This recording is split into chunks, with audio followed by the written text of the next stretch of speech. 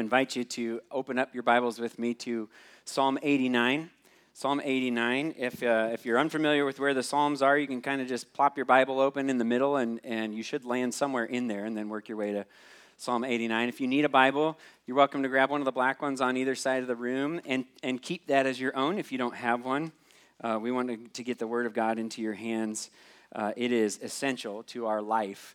It is the very bread by which our souls feed and live. Okay, every man does not live on bread alone, God's word says, but by every word that comes out of the mouth of God. And these are the words that have come out of the mouth of God right here in this book. So I want to encourage you to have that in front of you in some way, shape, or form. We're going to, if you have one of the black Bibles that we have here, you can find that on page 520. We are in a series in the Psalms right now, and this series is called Resurrecting Hope from Trouble to Triumph with the Christ of the Psalms. We're working our way from trouble to triumph with this Christ on our way to Easter Sunday, where the ultimate triumph happens when we get to celebrate Jesus' resurrection from the grave. And we need to keep a few things in mind as we go through this series together. You might recognize these from last week if you were here, but these are important context things for us to keep in mind. So I'm just going to quickly go through these. First, you might hear me use the term Psalter this morning, if that's a new term to you. All that simply means is the book of Psalms, okay? The whole collection of them. And so if you hear that, that's what you can think of. Second, the Psalms often refer to God's anointed one. In English, that's what it says in our Bibles, and especially throughout the Psalms. In Hebrew, it's Messiah, or the English transliteration for that is Messiah. In Greek, it's Christ. So Christ and Messiah mean anointed one, and so that is what is being referred to whenever we come across that. In the Old Testament, anointed one literally meant they were anointed with oil. Okay, so it would be God's prophets, God's priests, God's kings, but the Psalms focus specifically on the King of Israel as God's anointed one. That is the major focus. Whenever you see anointed one, you need to think King of Israel. And so, for example, King David was a Christ, a Messiah, an anointed one, but he was not the anointed one. He's a type. Jesus is David would be the shadow, if you will. Jesus is the substance, okay? Third, the Psalms are heavily influenced by God's covenant promise to King David, in which God vowed to make one of David's descendants sit on the throne forever as the eternal king, as the Christ. And so we know as believers today that is pointing us ultimately to Jesus, and so we need to keep that in mind as well. David wrote almost half of the Psalms in the Psalter, but the Psalter was not arranged by David. It was arranged later by an editor or group of editors, sometime after the southern kingdom of Judah was taken captive by Babylon, sometime after they returned from the Babylonian exile in the Second Temple period. So kind of between your Old and New Testaments, okay, in that time. And the important thing to remember there, though, is that there was no king on the throne when this is put together. Empty throne, which makes it feel like an empty promise, right? Fourth, the editors arranged the Psalter in such a way that it takes God's people through the perspective of God's anointed one on this heart-engaging journey from lament to praise as the anointed one himself, the king, each king who gets on the throne, as they wait for God to fulfill his promise to David and make somebody sit on the throne forever. In the time when all hope in God's covenant promise seemed lost, the Psalter was arranged together by those who wanted to resurrect that hope in God's people and move their hearts to prayer and praise directed at the God who is faithful to keep his promises, every last one of them. And so that is what's influencing the name of our series. And then Psalms 1 and 2 serve as the framework through which we are to view the rest of the Psalter. They are the doorway into everything else here. So if you haven't read those, I'd encourage you to go read those this week. Together they give us the portrait of this anointed one, this one that everyone is waiting for, as both the ideal human being, the perfect human being, and the perfect king. And so as we look at other Psalms in the Psalter, including Psalm 89 this morning, we need to keep Psalms 1 and 2 continually in mind. And then lastly, I talked about the Psalter referring to the entire collection of Psalms, but this entire collection of Psalms is actually divided into 5 separate books. And as we're making our way to Easter Sunday, we are spending time right now looking at the last psalm in each one of these books so that we can see the flow not only of the individual books themselves, but also of the Psalter as a whole, how it takes us from lament to praise as we look forward to this Christ who has yet to come and fulfill the covenant promise to David. And so this morning, we're going to look at Psalm 89 together, which is the last psalm in book 3, okay? Now, book 3, book 1 and 2 had some laments in them. We talked about that. Book 3 is the darkest book of the whole Psalter. One of the shortest, but it is the darkest book. It's a book of crisis that focuses heavily on the shameful and broken state of David's kingdom brought about by the people's unfaithfulness to God and God's response of judgment against his own people for their disobedience. Now, to show you how dark this is, because all of the Psalter is based on the covenant promise to David, book 3 only contains 1 psalm that's written by David. Even in that, David's voice is almost absent. It's dark. It is foreboding. It is lamentful. And the psalm that David wrote in and that was included in this book is itself a lament. Now, we've seen already from some of the other lament psalms that we've been through, most laments contain still at some point, probably mostly the end of the psalm, some sort of hope, right? Like, oh, Lord, this is really hard, and yet I know you're good. I know you'll come through. I know you're faithful, right? But just to give you an idea of how things have gotten in book 3, the psalm right before this, Psalm 88, that was not written by David, ends with these words, "Darkness is my only friend." That's it. That's how the psalm finishes. Darkness is my only friend. Have you ever felt that way? If so, then you need to know that you are not actually alone. Darkness is not your only friend. Darkness is not your only friend. And this morning, Psalm 89 is going to teach us all how to walk in that darkness, how to walk through a crisis of faith so that we're able then to recognize and rest in the glorious reality that our God is actually faithful to shine his light into even our darkest moments and darkest places. And so I want to pray and ask the Lord to do exactly that through his word. And then we'll dig into Psalm 89 this morning. Father, thank you for your word that is a lamp to our feet and a light to our path, because it points us to Jesus, who is the light of the world. Lord, I know that there are some in here this morning who are currently sitting in darkness, the darkness of unbelief, the darkness of pain and suffering, the darkness of endurance. I pray this morning that the light of your glory through the face of Jesus Christ would shine again into our hearts to give faith to those who don't believe, to give endurance to those who feel like quitting, to give hope to those who feel like everything around them is falling apart. And we pray that you would do this all for your own glory and for the good of your people. In Jesus' name, amen.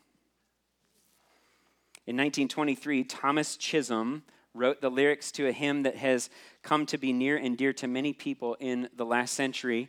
It's only about 100 years old, but the name of this hymn, "Great is Thy Faithfulness." Great is Thy faithfulness. Maybe you're familiar with it. If not, or even if you are, here are the lyrics to the first verse in the chorus. "Great is Thy faithfulness, O God my Father. There is no shadow of turning with Thee. Thou changest not. Thy compassions, they fail not. As thou hast been, thou forever wilt be. Great is thy faithfulness. Great is thy faithfulness. Morning by morning, new mercies I see. All I have needed, thy hand hath provided. Great is thy faithfulness, Lord, unto me." Beautiful, beautiful words, are they not? But I'm willing to bet, if you're like me, that sometimes it's difficult for you to sing those words honestly. because we all go through times in our lives when God feels distant from us, when he feels uninterested in our plight, or when it feels like he's uninterested in our plight, or it feels like, quite frankly, God is unfaithful to keep his promises. And we wonder, Lord, where are you? What are you doing right now? The title of this psalm tells us that it's a maskil of Ethan the Ezrahite. Maskil is a Hebrew term that scholars have taken a lot of educated guesses on and still don't know the meaning of. The word Selah is the same way. You're going to see the Selah throughout the psalm here this morning, but we just don't really know what they mean, okay? And so one thing, though, that we can know is a little bit more about Ethan the Ezrahite. According to 1 Kings 4, he was known in the days of King Solomon as a very wise man. Solomon was compared to him as wiser than even Ethan the Ezrahite. So this guy was up there in wisdom. We're not told the context in which he wrote this psalm, but based on his lament here, it seems that he may have written it either while David's son Absalom was trying to kill David and get him off the throne, or sometime after Solomon himself, David's son, who took the throne, after he died, and the kingdom then split into two. And just went into complete disarray after that. Either way, it's clear that Ethan sees God's covenant promise seemingly in peril. Like it's in danger of not happening. Which makes this psalm then a fitting one to apply to many times of crisis in Israel's history, including and especially during the Babylonian exile, when literally no king was on the throne because the people of Judah weren't even in Jerusalem, a lot of them. And the last king, Zedekiah, was taken in captive to Babylon.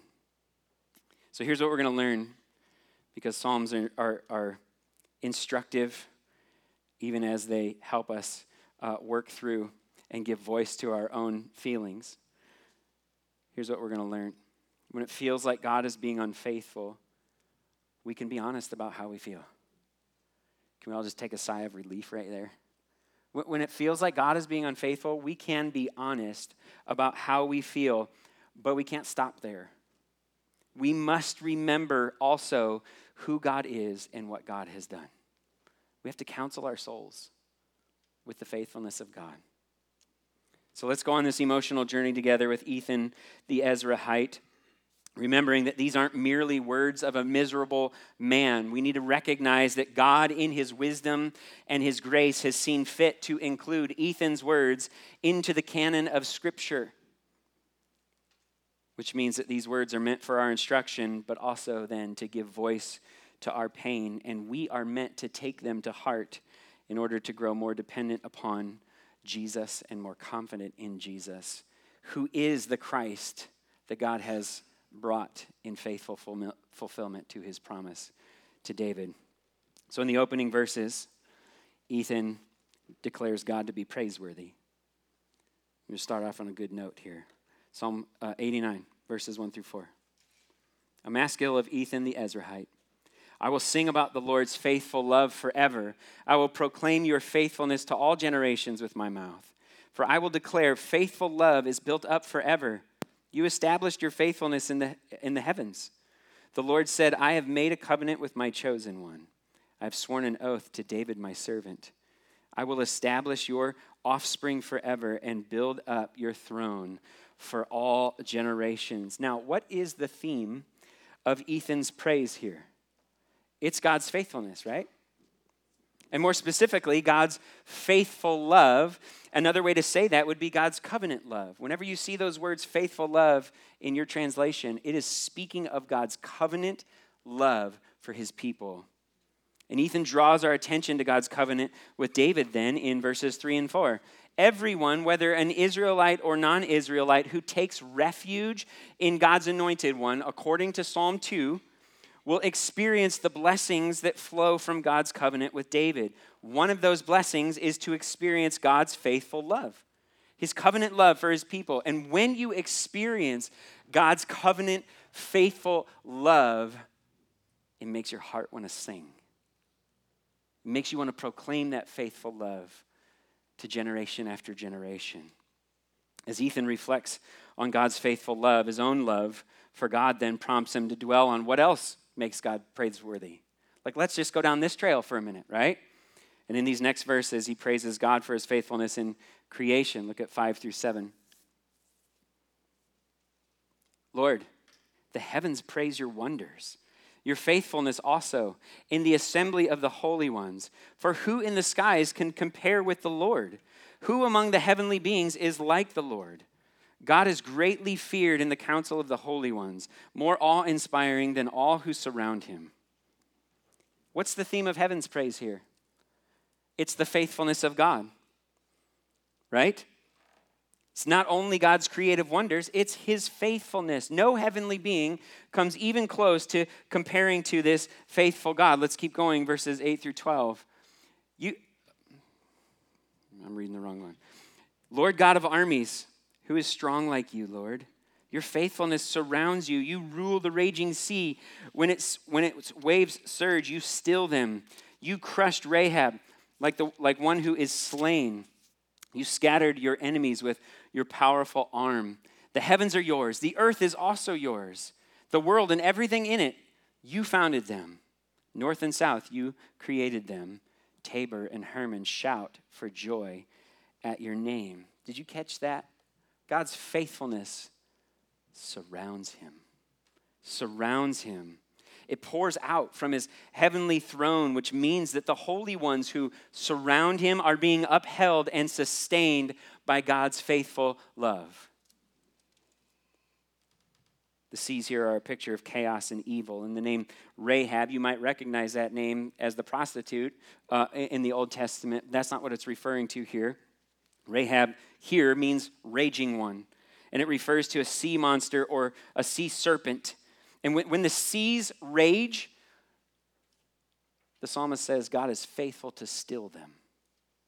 And when the enemies of God rage, the psalmist says God is faithful to crush them. This language takes us back to the first 3 chapters in Genesis when the Spirit of God hovered over the surface of the chaotic waters, the darkness, and brought order into everything through his acts of creation. And after that order was thrown back into chaos by Adam and Eve when they believed the serpent's lies and sinfully rebelled against God in the garden, God faithfully promised once again to send a serpent crusher who would put an end to evil and restore order again once and for all. He'd calm the raging seas. He'd crush the serpent. Faithfulness would once again surround everything. In verses 11 and 12, we're reminded that there is nowhere that God's faithfulness is not known. Nowhere. The heavens and the earth, north and south, and everything in between is dependent upon this faithful God who created it all. In contrast to the raging seas and the raging enemies of God, the mountains here are a picture of stability and splendor and grandeur and glory. They're immovable. Tabor and Hermon were the 2 most prominent mountains in Israel, and here the psalmist depicts these beacons of strength shouting for joy as they reflect on the name of the Lord who made them. The greatest mountains are declaring the greatness of their Creator. God's name, Yahweh, Lord in all caps in your Bible, is synonymous with his character and his reputation. And the psalmist elaborates on that as he praises God for his faithfulness in redemption. Look at 13 through 18. You have a mighty arm, and your hand is powerful. Your right hand is lifted high. Righteousness and justice are the foundation of your throne. Faithful love and truth go before you. Happy, aka blessed, are the people who know the joyful shout. Lord, they walk in the light from your face. They rejoice in your name all day long, and they are exalted by your righteousness. For you are their magnificent strength. By your favor, our horn is exalted. Surely our shield belongs to the Lord, our King, to the Holy One of Israel. It's not just the mountains that have reason to shout for joy at the name of the Lord. All who walk in the light from his face, that is, all who are blessed to know God's redeeming covenant love, what do? They rejoice in his name all day long. The character and reputation of that name are spoken of in verses 13 and 14. His might, his power are unmatched. His throne is founded on righteousness and justice, and he rules with faithful love and truth. And here his people are marveling at the reality that the Lord who created everything has pledged himself especially to them and to their king, their horn, their shield.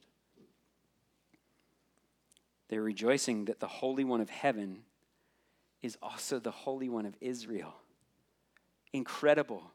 They're rejoicing that the one who sits on the throne of heaven, who never does any wrong and who never lies, has determined to give his magnificent strength to Israel's king and his faithful love to all whom he exalts with his own righteousness. And that reality then moves the psalmist to recall this covenant that God made with David long ago. We're going to give a stretch here, 19 through 27. You once spoke in a vision to your faithful ones and said, I have granted help to a warrior. I've exalted one chosen from the people. I've found David my servant and have anointed him with my sacred oil. My hand will always be with him, and my arm will strengthen him. The enemy will not oppress him. The wicked will not afflict him.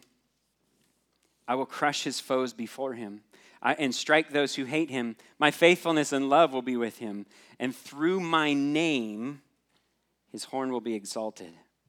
And I will extend his power to the sea and his right hand to the rivers. He will call to me, you are my Father, my God, the rock of my salvation. I will also make him my firstborn, greatest of the kings of the earth. What an incredible list of things that God has promised to do for his anointed one. And what are these promises anchored to? Verse 24, my what? Faithfulness and love will be with him, and through my name, my character, my being, my reputation, his horn will be exalted. The horn here is a symbol of strength and victory, like the horns of a bull that has risen up its head in triumph. Long ago, the psalmist says, once, the Lord put his own character and reputation on the line when he promised that he would be faithful to exalt Israel's king to victory and make the king's character and reputation known throughout the earth as God's faithful representative, so that all who take refuge in this king would be blessed through him. This is an unbreakable bond between the Lord and his anointed one. Look at verses 28 through 37. I will always preserve my faithful love for him, and my covenant with him will endure. I will establish his line forever, his throne as long as heaven lasts. If his sons abandon my instruction and do not live by my ordinances, if they dishonor my statutes and do not keep my commands, then I will call their rebellion to account with the rod, their iniquity with blows. But I will not withdraw my faithful love from him or betray my faithfulness. I will not violate my covenant or change what my lips have said. Once and for all, I have sworn an oath by my holiness. I will not lie to David. His offspring will continue forever. His throne like the sun before me, like the moon established forever. A faithful witness in the sky. God has promised in no uncertain terms to be faithful no matter what to David, even when David's descendants are unfaithful to God while they sit on the throne. Verses 33 through 35 are the key verses here. But I will not withdraw my faithful love from him or betray my faithfulness. I will not violate my covenant or change what my lips have said. I have sworn an oath by my holiness. I will not lie to David. God has promised to be as faithful to make David's throne endure as he is faithful to make the sun and moon endure. Now just let that reality sink in the next time you walk outside and look up and see the same sun or the same moon in the sky. It's right here then, So far, so good, right? This is like stirring our own hearts up to praise the Lord for his faithfulness. But it's right here, almost at like this pinnacle moment of God's faithful promise, that things take a dramatic shift. And the tone of this psalm takes a drastic turn. As these words of the Lord are echoing in the mind of the psalmist, he dramatically shifts from reminiscing about God's faithfulness in the past to accusing God of being unfaithful in the present. Look at verses 38 through 45. But you have spurned and rejected him. You have become enraged with your anointed. You have repudiated the covenant with your servant. You have completely dishonored his crown. You have broken down all his walls. You have reduced his fortified cities to ruins. All who pass by plunder him as he has become an object of ridicule to his neighbors. You have lifted high the right hand of his foes. You have made all his enemies rejoice. You have also turned back his sharp sword and have not let him stand in battle. You have made his splendor cease and have overturned his throne. You have shortened the days of his youth. You have covered him with shame.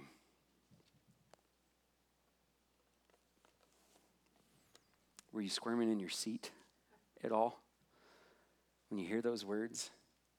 This man is saying these things to the Lord of all the earth.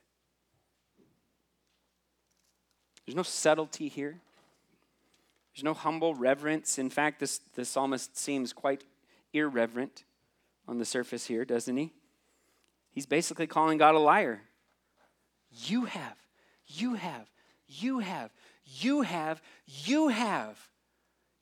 done these things.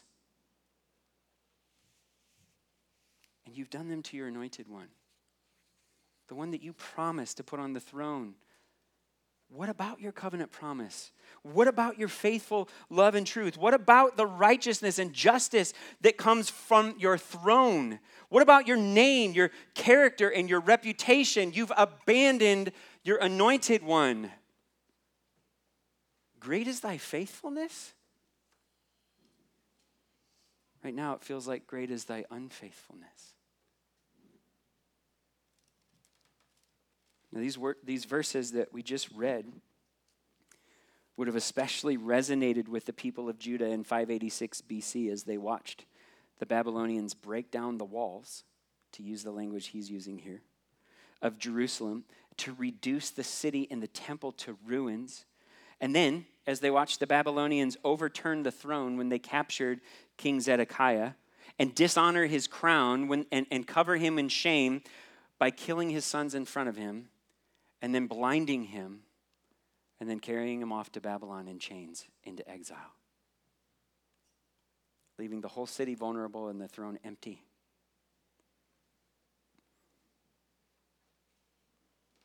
But was God being unfaithful to them when all of this was happening?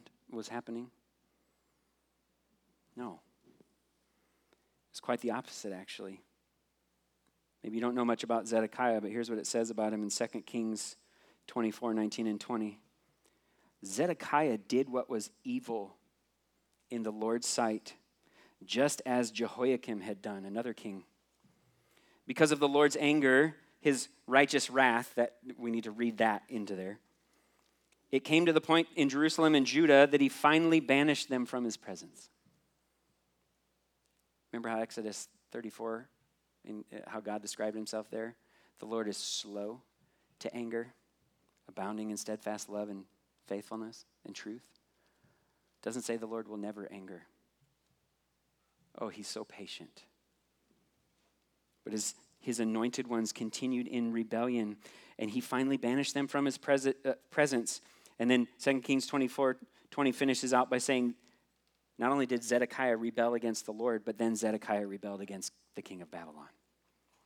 That's an unwise move.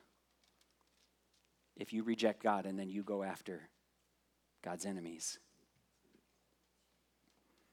Did you catch what Ethan the Ezrahite included but seems to have overlooked as he recalled the Lord's covenant promise to David? Look back at verses 30 through 32. It says, if his sons, David's sons, the anointed ones who sit on the throne after him, If his sons abandon my instruction and do not live by my ordinances, if they dishonor my statutes and do not keep my commands, then I will call their rebellion to account with the rod, their iniquity with blows. Instead of accusing God of being unfaithful, the psalmist here should have acknowledged that it was God's anointed ones who were being unfaithful. What he should have said in verses 38 and 39 were this. They should have sounded more like this. But your anointed one has spurned and rejected you. He has repudiated the covenant with you. He has completely dishonored the crown that you gave him. And in his despair, Ethan the Ezrahite has accused God of being unfaithful to keep his promises, when in fact, God's been faithful to do what he said he would do. If they disobey me and they reject me, I will call them to account. He's faithful to discipline his people when we go astray. Kings who abandon God's instruction lead God's people to abandon God's instruction. Kings who dishonor God's statutes lead God's people to dishonor God's statutes. Kings who do not keep God's commands lead God's people to not keep God's commands. And in his faithful covenant love, God will call their rebellion into account with the rod and their iniquity with blows. He's faithful to do that.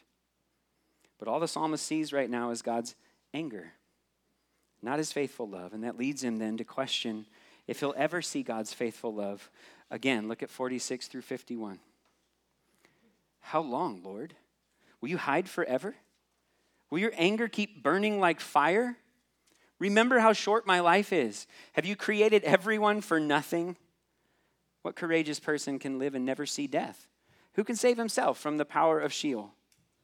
Lord, where are your former acts of your faithful love that you swore to David in your faithfulness? Remember, Lord, the ridicule against your servants. In my heart I carry abuse from all the peoples. How your enemies have ridiculed, Lord. Oh, how they have ridiculed every step of your anointed. Now there is quite a contrast here from the way this psalm started out, is there not? Let's just review for a moment. Remember verse 1? I will sing about the Lord's faithful love forever. Now he asks, Lord, where are the former acts of your faithful love? Will you hide forever? In verse 6, he asked, for who in the skies can compare with the Lord? Who among the heavenly beings is like the Lord? And in verse 11, he said, the heavens are yours. The earth is also yours. The world and everything in it, you founded them. And now he asks, have you created it all for nothing? In verse 26, the psalmist recalled how God promised to be a father and a rock of salvation to his anointed one. And now the psalmist asks, what courageous person can live and never see death? Who can save himself from the power of Sheol, from the grave? In other words, where is this rock of salvation that was promised? Where is the eternal throne that was promised? God, if your anointed ones can't save themselves, what chance do any of us have? And in one final appeal to God's compassion, the psalmist petitions God to remember two things here. First one's in verse 47. Remember how short my life is. The psalmist longs to see God's faithful love again, but things seem so hopeless that he assumes that for the rest of his life, all he'll ever see is God's holy anger, burning like fire, unquenched. And then in verse 50 and 51, Lord, remember the ridicule of your enemies against your people, against me, against your anointed one. The psalmist mentioned this ridicule already back in verse 41 when he was slinging accusations at God. In light of that, it seems that he may be ending this psalm here by saying, Lord, remember the ridicule that you have caused and put an end to it. Book 3 of the Psalter is a dark book indeed, is it not? Psalm 2 tells us that the nations rage against the Lord and his anointed one, and God laughs and ridicules the nations because he has installed his king on his holy mountain. It's a guarantee of his promise that it will be fulfilled. But at the end of book 3, Ethan the Ezrahite concludes that it is God who is raging against his anointed one, leaving the throne empty while the nations laugh and ridicule.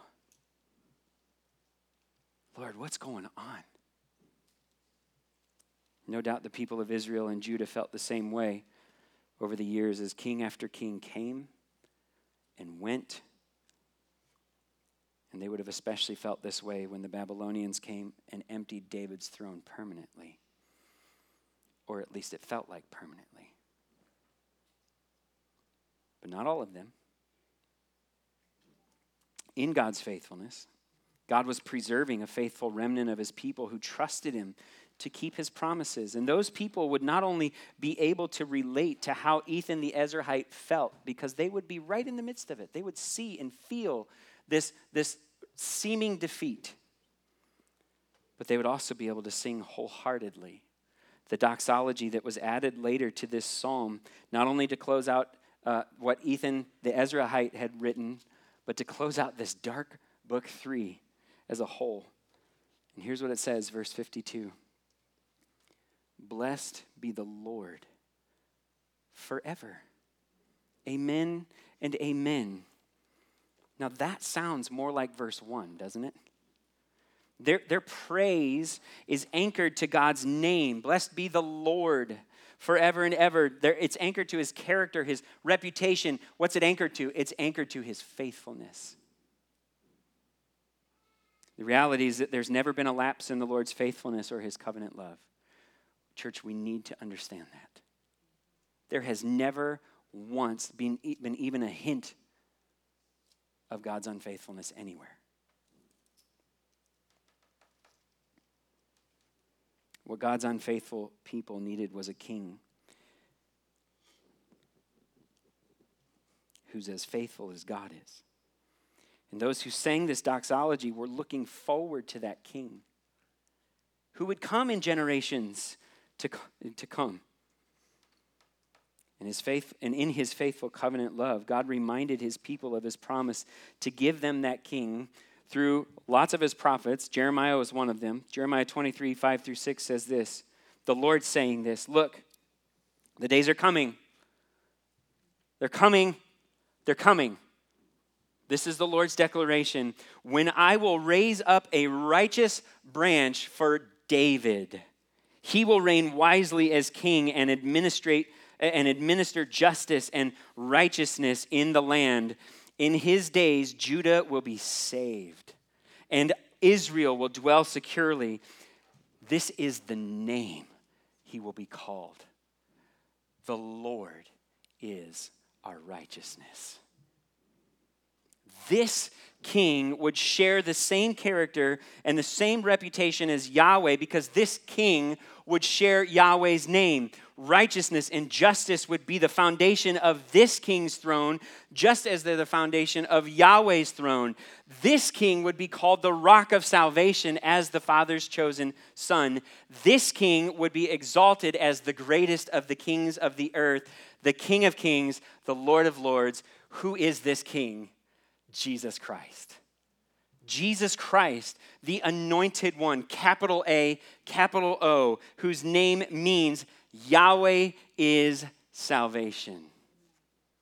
He is the embodiment of God's faithful character and reputation because he is God himself. And this king who is fully God also became fully human. And he came into this world and he lived a perfect life of righteousness and justice, of faithful love and truth. He did not abandon his father's instruction. He did not dishonor his father's statutes. He lived by his father's ordinances, and he kept his father's commands. And here's the kicker. In spite of all of that, the Father called him to account for our rebellion, for the rebellion of his people. And Jesus himself, the anointed one, the king, willingly received the blows for our iniquity. In the greatest act of faithful love toward undeserving sinners like you and me, the Father's righteous wrath burned like fire against his one and only Son as Jesus hung on the cross in our place. He became the object of ridicule to his neighbors, and all his enemies rejoiced as the Father covered him with shame. But that shame, listen, that was our shame. That was our shame. And for the joy set before him, this King, Jesus Christ, despised the shame of crucifixion, and he endured the cross for our sake. And while Jesus hung on the cross, he used the Psalms to give voice to his own pain. When he quoted Psalm 22, my God, why have you forsaken me?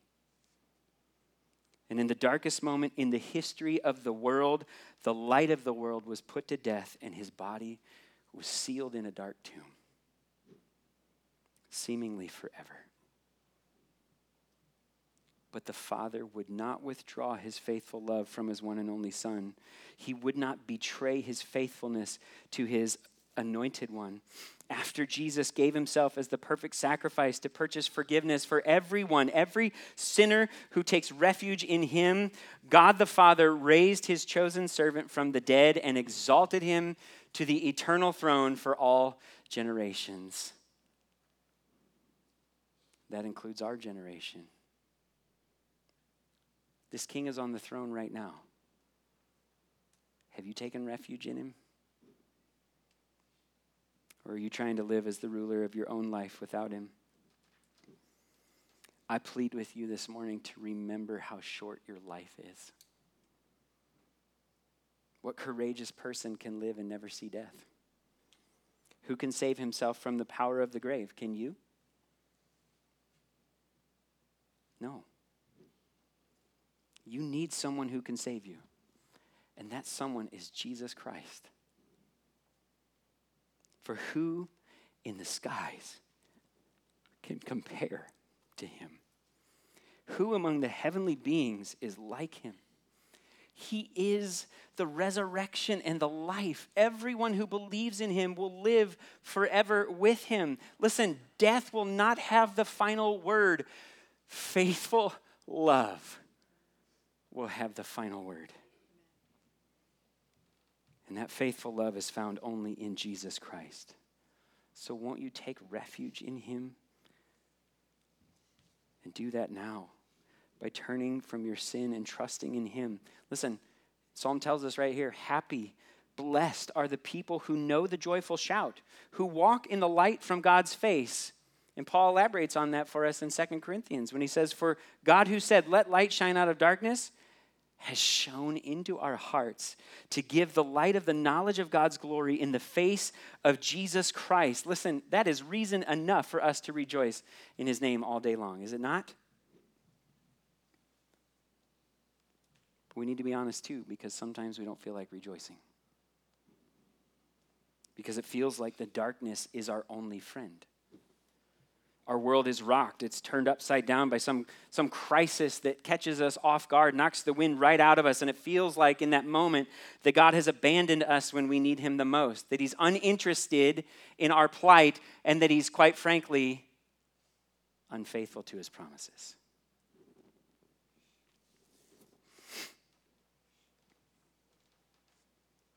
In the midst of that crisis, it can be easy to accuse God of being unfaithful to us without considering the possibility that he may be faithfully disciplining us in love because we have turned away from him in disobedience to his word. Now hear me, because we've established this before. God's word is very clear on this. Not every form of suffering is a result of our own sin. Sometimes suffering is a result of other people's sin that happens to us. But whenever you're tempted to question God's faithfulness to you, that ought to maybe be a flag that perhaps you really ought to question whether or not you're being faithful to the Lord. It's worth asking. The reality is that we don't live in faithful obedience to God all the time. It's why we need his faithful grace every minute of every day. I'm not trying to diminish suffering that happens to us. I want you to hear that. But isn't our basic question when we suffer, why? Shouldn't we then exhaust all the options?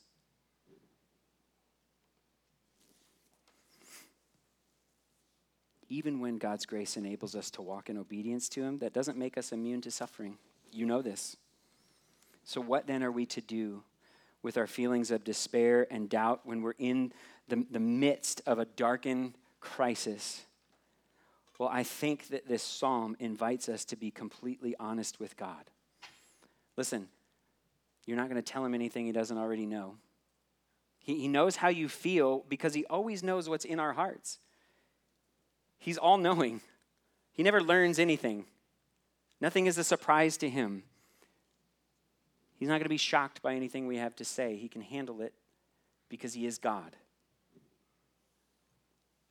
And he's a loving father who listens to even to the blundering prayers of his children when they're in pain. If you have kids, maybe you're familiar with this, where they just lash out at you because they don't know what to do, how to process.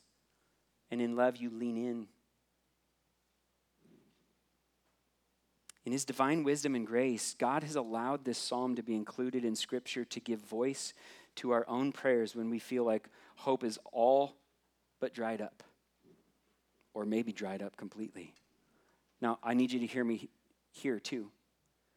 I am not saying that it is okay to be irreverent toward God and flippant with our words toward him. We are not on equal levels with the Lord. He's the Lord of all.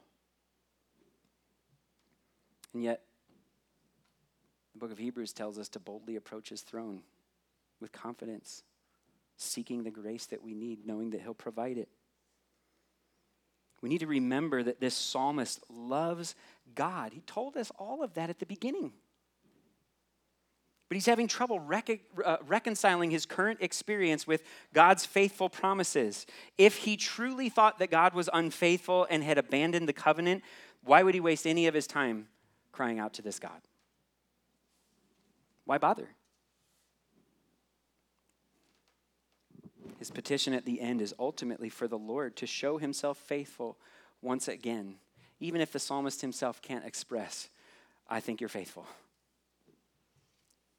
So this psalm invites us to cry out to God, even when we're confused by what he seems to be doing, and it invites us to tell him how we honestly feel. But listen, we need to know this.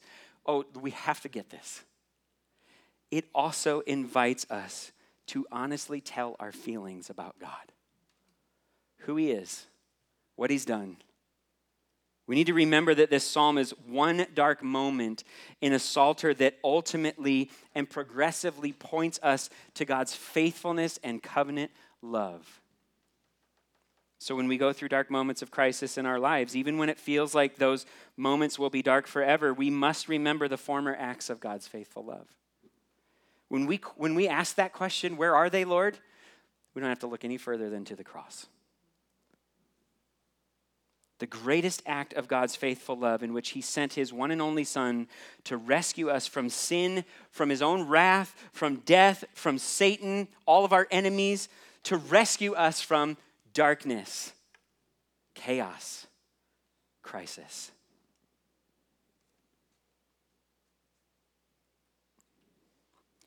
Sometimes we just need others to come along and help us remember God's faithfulness. Sometimes we need others to come along and put a doxology at the end of our lament.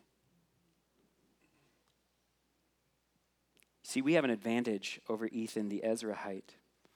We have the rest of the story that tells us how God faithfully kept his covenant promise to David through Jesus Christ. We have the new covenant truth that every one of God's promises is yes in Jesus.